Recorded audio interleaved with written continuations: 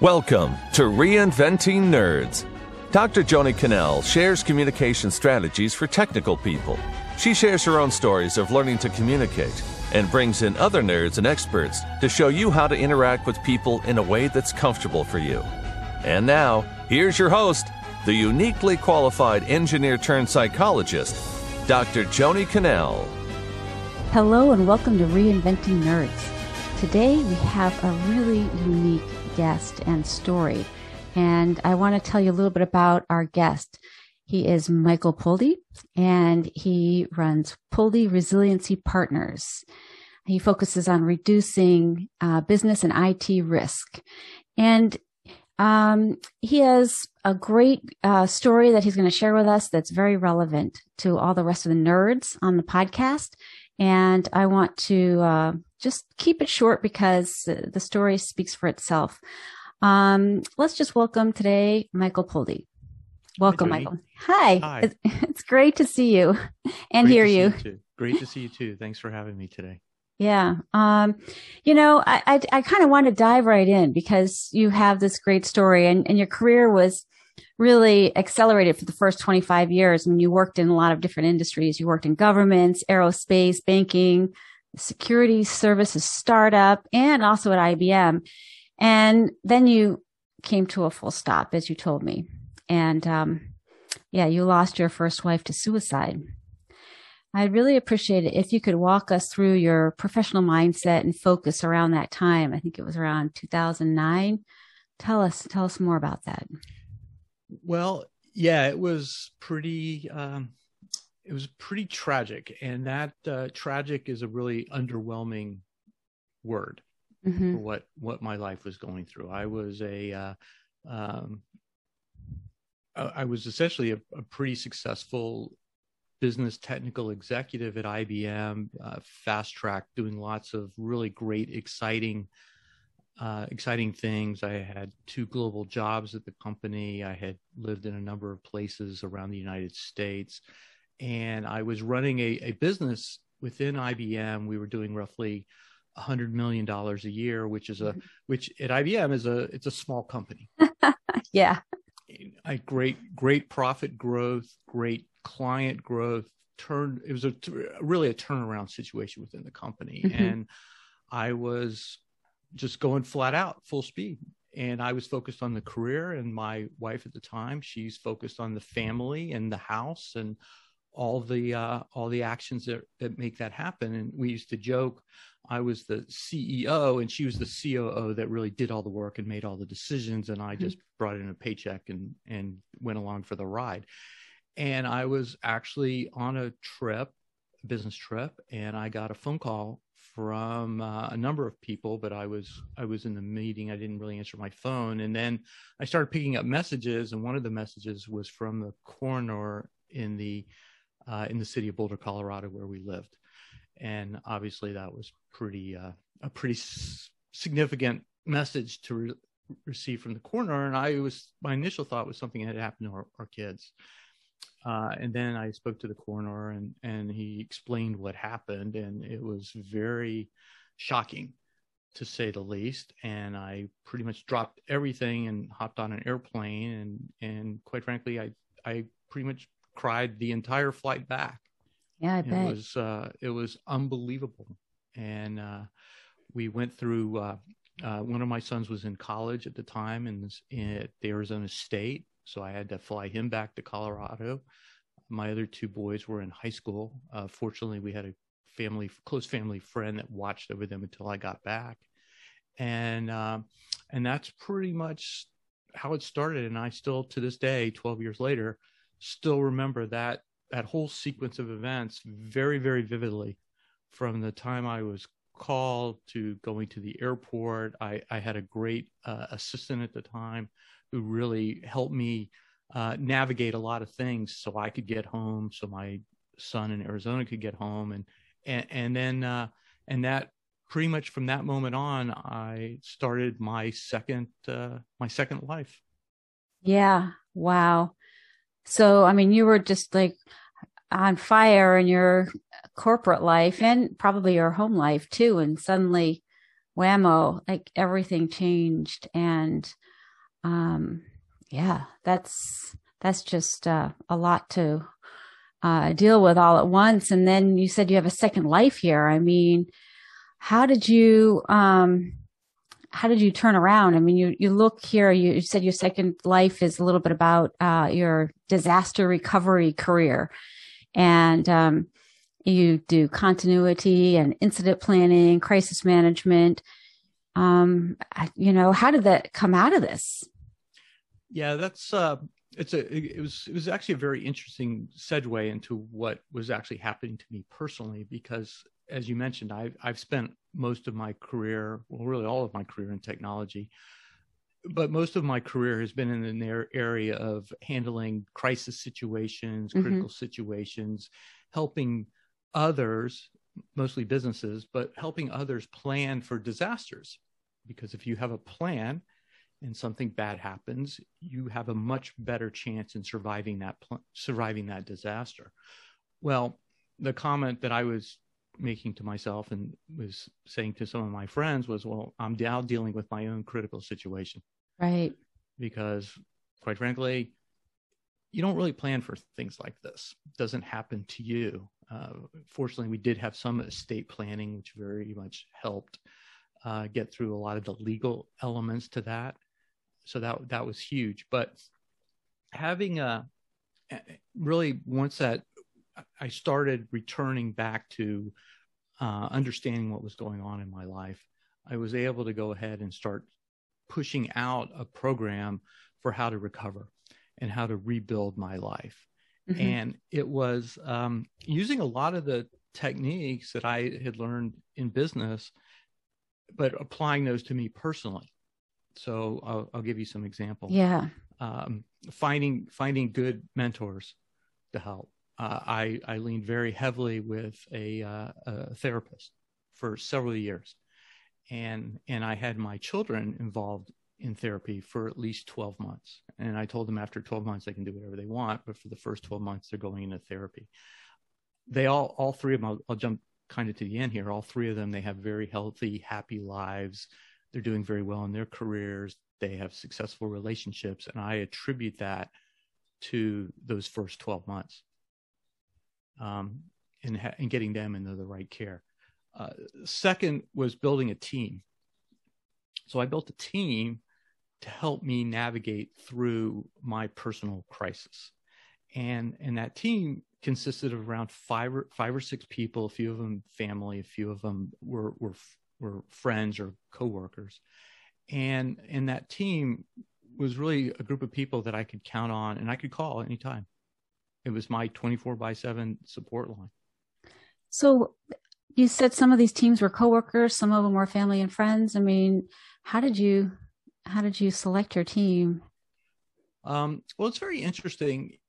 I'm sure a number of your listeners have had their own personal crisis, and what you find, and what most people find, is some people that you expect to be there are there, and some people that you expect to be there are not there, and then people that you never thought you'd have any relationship at all of a sudden show up.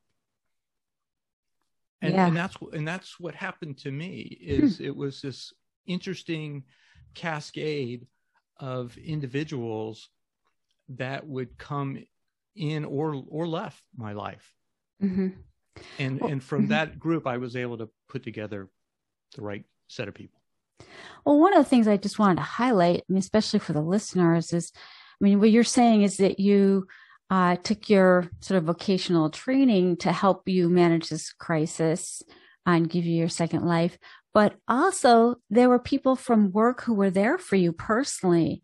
And, sometimes just for the nerd listeners here, that they don't always think about blending that or, talking to people about personal things, but realizing that how much that can help you both professionally and personally when you have folks at work who you can trust and be on your team inside and outside of work. It really helps. So I just thought that those were both really important points that you had brought up that I want to make sure we're clear to the folks who are listening in and viewing. Yeah.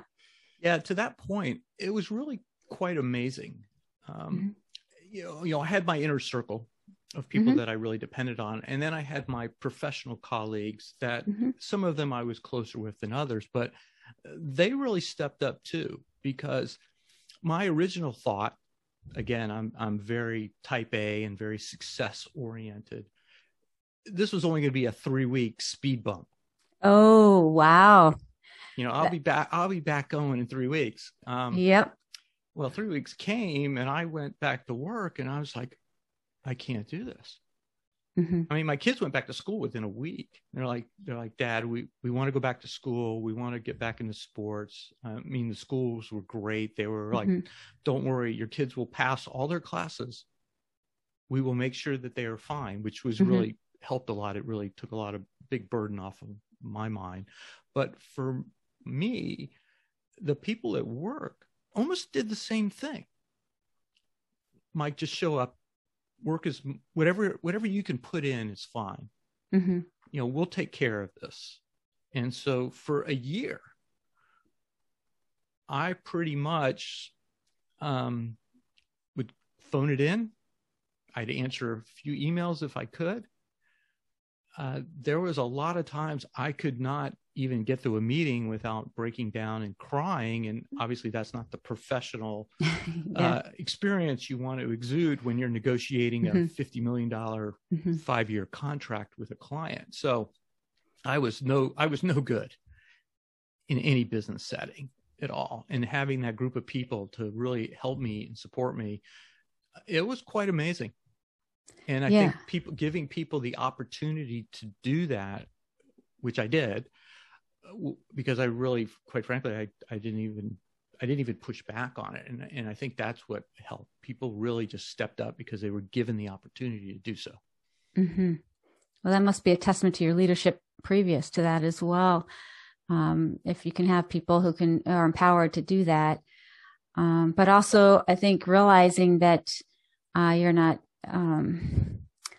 that people can get on without you if need be, I think is huge, especially for leaders. Sometimes they just think that they have to be there no matter what, and that you took care of yourself. I mean, this is one of the reasons why it's so important for people to hear your story, is that when life throws you a curveball like this and you're just really taken out for a while, it is important to take care of yourself and navigate through. So, but you made a very dramatic change, and we keep talking about your second life here, and we're sort of, going around it. But I'd like to know, what did you do? What was, and how did you come to this conclusion? I'm not going to give it away. I mean, maybe I should here. So, you started to work with suicide survivors and the Didi Hirsch mental health community in Los Angeles. So tell us a little bit about that, how you came to work with them and what you do now.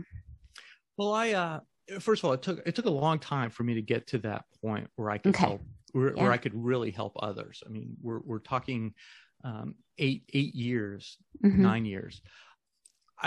Through my processes, I got stronger, and I would meet other suicide survivors, other people who lost a loved one. I recognized the value that it really had for me to tell my story. And I also recognized that the more I told my story, even to people that weren't necessarily survivors, but people that were depressed, or they had a loved one who was depressed. And when I would tell them what happened to me and happened to my family and how I navigated through it, I realized it helped them find solutions to their personal situations.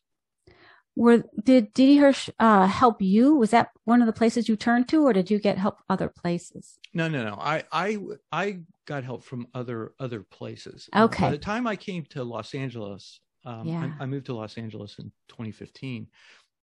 So it was roughly 6 years after the loss of my first wife. And when I came to Los Angeles, as I started integrating myself into the community, because I came here and I knew like 3 people, I found that, again, my passion for helping others deal with their depression or dealing with suicide loss, even though I'm not a trained therapist, I don't profess myself being a trained clinical therapist, but I have this personal experience, which fortunately people relate to. And because of that, I sought out the D.D. Hirsch community and found out they had a survivors of suicide program. Okay. And through that, meeting the people that run those programs, they integrated me actually very quickly into as a co-facilitator for group therapy sessions. And for me personally, I'm probably in probably 16 to 24 weeks a year now. I'm spending time with people who have lost a loved one to suicide. Wow. So tell us about that. I mean, yeah, what is it that you do? It's very heavy. First of all, I get a lot of personal satisfaction out of it because by telling my story, even though it's been over a decade, it gives a lot of people hope. And when I look back, what was going through my mind the first year, the first 2 years, I desperately looked for people who had already experienced what I had gone through. And so I could find out, what are those guideposts? What should I be doing? Everyone's journey, first of all, is their own individual personal journey. My journey is not someone else's. But by communicating my journey, there's certain commonalities that people get when they're in this very awful, exclusive club. Now, when I'm in these meetings, in these group therapy sessions, I mean, it's very heartbreaking because there's so much loss and there's so much pain that people are experiencing. And it's also a very sad testament to what is going on around not just the United States, but worldwide as it relates to mental health and depression and even gun violence.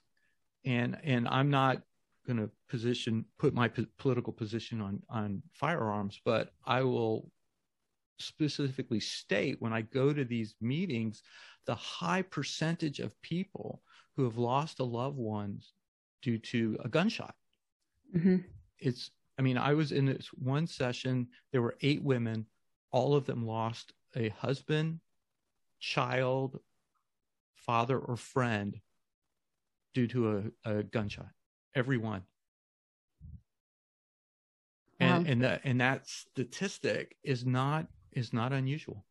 It's suicide by guns is very high. And I think the base statement is if someone is having any type of mental depression, or there's even a feeling that someone is feeling their personal safety is at stake, get the guns out of the house. Well, I just want to jump to today for a second, because it's very poignant. I mean, with the pandemic and so much has been going on, the depression statistics, it's really up. Depressive disorder, but in the first 6 months of 2019 and 2021, it skyrocketed from 11 to 41%, right? As some numbers that you've actually helped me identify. And the Kaiser Family Foundation had a survey, and they said that a lot of the mental illness in adults is without a job or an income loss. And there are a lot of people feeling suicidal. So this is really important, with guns around the house, that people might have access to a method, which is, in my psychology training, that was always a very important point. Do you have, an access to a method? And what goes through your mind, though, when you read these kind of statistics? Well, quite frankly, it's very scary. In fact, I was on the phone today with a woman who I just recently met she's based in outside of Belgium.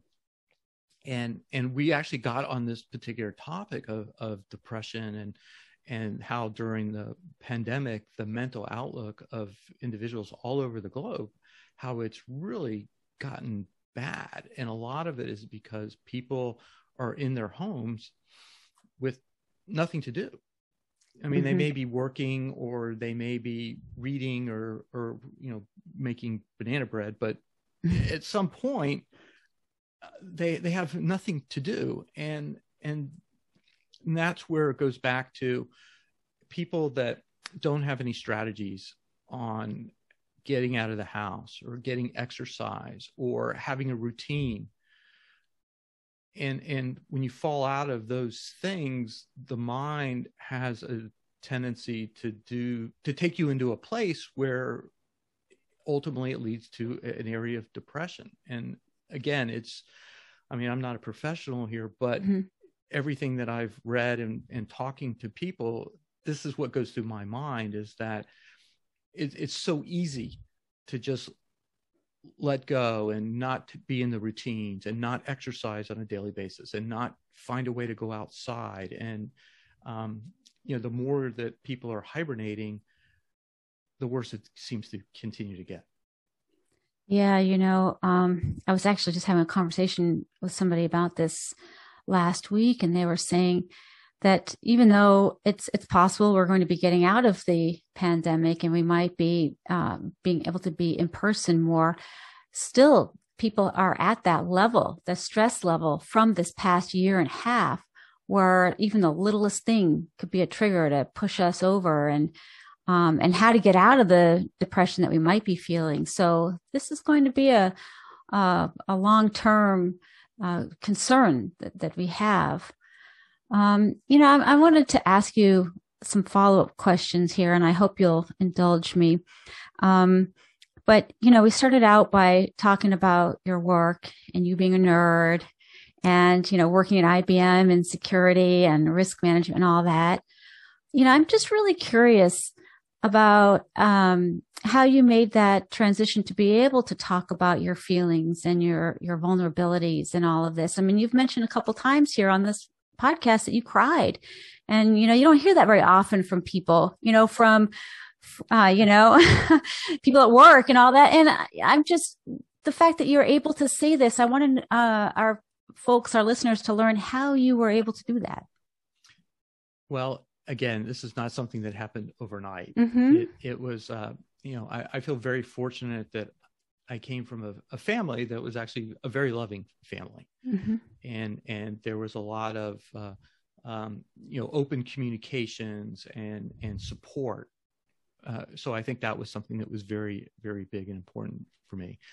I think that I mentioned therapy.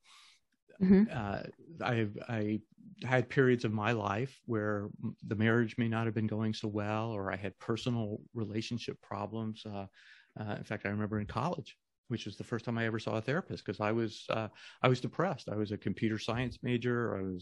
I was editor of the yearbook. I did all this photography. I mean, I was very, very active socially and very active in a very difficult major. And I lost it, quite frankly. And I went and saw a therapist for the very first time in college. And that was actually a really great experience for me.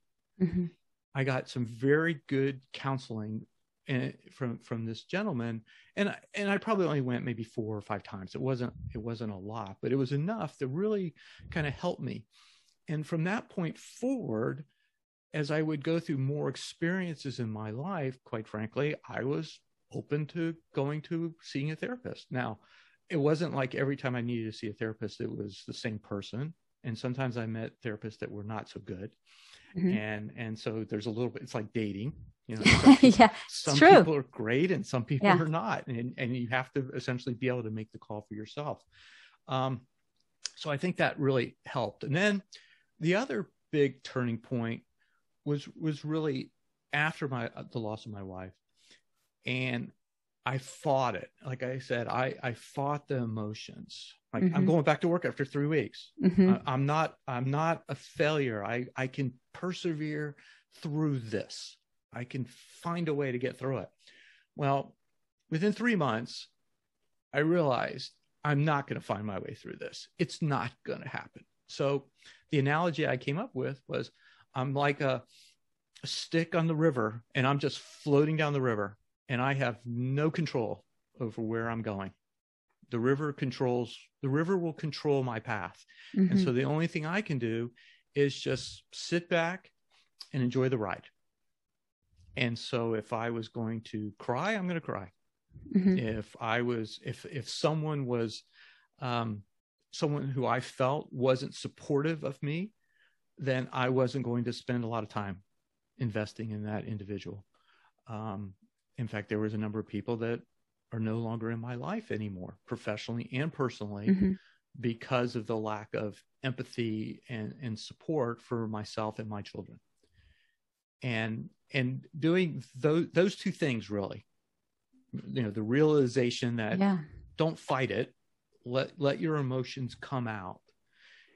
It'll help the grieving process. It'll help your recovery process, and it'll help you get yourself back into a state of mind that you can focus on your job and your family and yourself.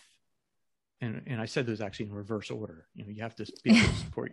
You have to be able to, take care of yourself before you can help your family and your kids, and before you can help your career. And so that was the approach I took. So tell us about your life now, and perhaps a little bit about your work and your volunteer work. Sure. So as I mentioned, I now live in Los Angeles. Mm-hmm. I've been remarried, and I have a wonderful, happy life living near the beach outside of Los Angeles. Between the two of us, I have 3 children from my first marriage. She has 2, so we have 5 boys. Wow. So that's a lot of fun. They're all roughly in the same age demographic, so that's mm-hmm. great. But we have a great time together, and it's been someone that I've been able to have a lot of fun enduring the pandemic. Mm-hmm. with. So that's been great. Professionally, I now run my own company where we focus on helping companies avoid and mitigate disasters. Mm-hmm. or crisis, whether it's an employee safety situation, an IT disaster, a business process issue, organizationally, in terms of understanding risk. So we help companies understand risk, understand what's the most important thing to their business, and how do they keep it running when extreme things happen. Right. For example, the state of Texas. Oh, right. 5 days without power, that'll never happen. So how many people took any action after the Texas power outage to make sure they can run themselves and make sure they can run their home office or their business office? Very, unfortunately, very few people have taken any actions. And surprisingly, it doesn't cost a lot of money, but you have to put a little effort into it. You have to do a little planning. Kind of like I mentioned, fortunately, my wife had a will. If she did not have a will, then I would have been into another world of hurt. Mm-hmm.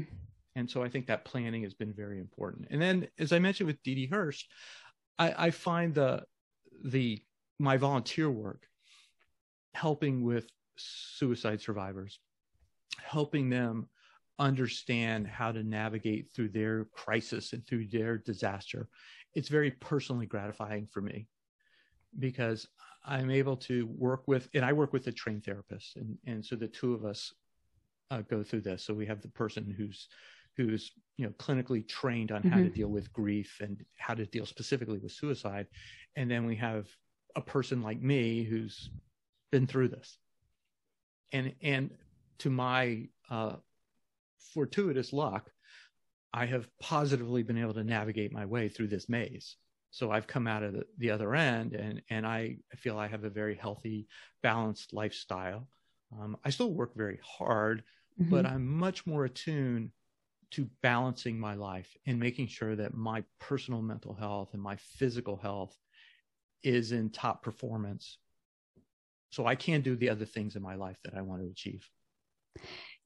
I hear this so often, and it's just one of those things that people say a lot, but you really have to take it to heart. And having you share your story about how that has helped you get through things and be resilient and be healthy in the midst of all this is just testament to that. And sometimes people just let it sort of go in one ear and out the other, but it's like you said, if you're not, that's when the depression might come in, if you get idle in the house, alone, those kind of things. So, yeah, I think that's great that you're sharing your experiences and how you're able to stay healthy and balanced. Really important. You also run a podcast, Risk Stories, right? So tell us a little bit about that. So I wanted to create this podcast to focus on risk. And there's lots of different kinds of risk. I mean, I'm a technology nerd guy, and I love talking about IT disaster recovery and business resiliency as it relates to technology areas. But there's a lot of other kinds of risk out there in the world. In fact, my very first podcast episode, which was kind of rough because I was still trying to figure out how to do a podcast, I did it with a woman who's a friend of mine out of the United Kingdom, who also has experienced loss of suicide. And the two of us spent about a half hour, 40 minutes talking about mental health and things that people can do. And she had some really great suggestions and really great things that she does with her colleagues in the United Kingdom, and I thought in Europe. And I thought that was really great, getting that different perspective than we have in the United States. But we talk about other risk. I had a woman who was a former CIA analyst who was stationed in Iraq as well as in Washington, D.C. So she talked about her experiences chasing bad people around the world. Right. I have a gentleman, he runs a company called Global Guardian, and he's an ex-special forces person. And his company now started with executive detail protection. So protecting the senior executives at Starbucks, for example, from kidnappings or extortion or cyber threats or something like that. Well, he's expanded his business. So when you're traveling around the world and something happens, you push the red button or your phone goes off the grid, and he has people in 100 countries around the world that will go find you and extricate you out of the country. And he's talking about his adventures of, I'm tracking someone in an airport in Tel Aviv, waiting to get clearance to take off so we can get them out safely and do it in such a way so they can actually re-enter the country when they leave.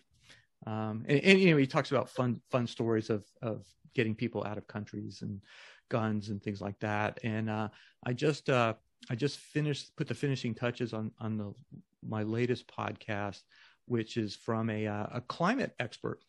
And this is a woman, she's out of Australia, and she used to be with Greenpeace, and she has spent her whole life with environmental climate issues. And she tells this great story. When she was at Greenpeace, she was the media and communications director for Greenpeace for a number of years back in the 80s, 90s timeframe. And she tells this great story about how Greenpeace almost got a nuclear warhead from a few people defecting from the Soviet Union around the time that Mikhail Gorbachev's power was ending. And she says, we were within days of getting this nuclear warhead, and then these people just disappeared. Wow. This is an exciting podcast. So I'm going to have to refer my folks, especially IT and everyone who's the CTOs who are trying to mitigate risk for their companies. This could be really gripping stories. So why don't you tell our listeners how they can reach you or how they can reach your podcast too? Sure. So the best way is either they can just go through LinkedIn, M. Pouldy. They can email me at michael@pouldypartners.com. Or if they go to my website, which is pouldypartners.com, there are links to our Risk Stories podcast and some of the other cool risk mitigation strategies that we deploy throughout the world. Excellent. I'll make sure to have those on our show notes as well, so you can go in and get links there as well.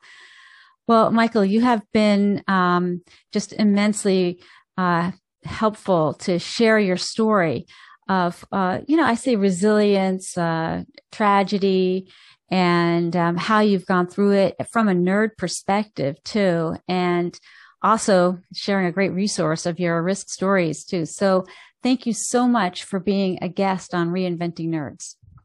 Thank you, Joni. It's been a lot of fun. Yeah, this has been great. And thanks to all our listeners and viewers. And don't forget to subscribe, rate, and review.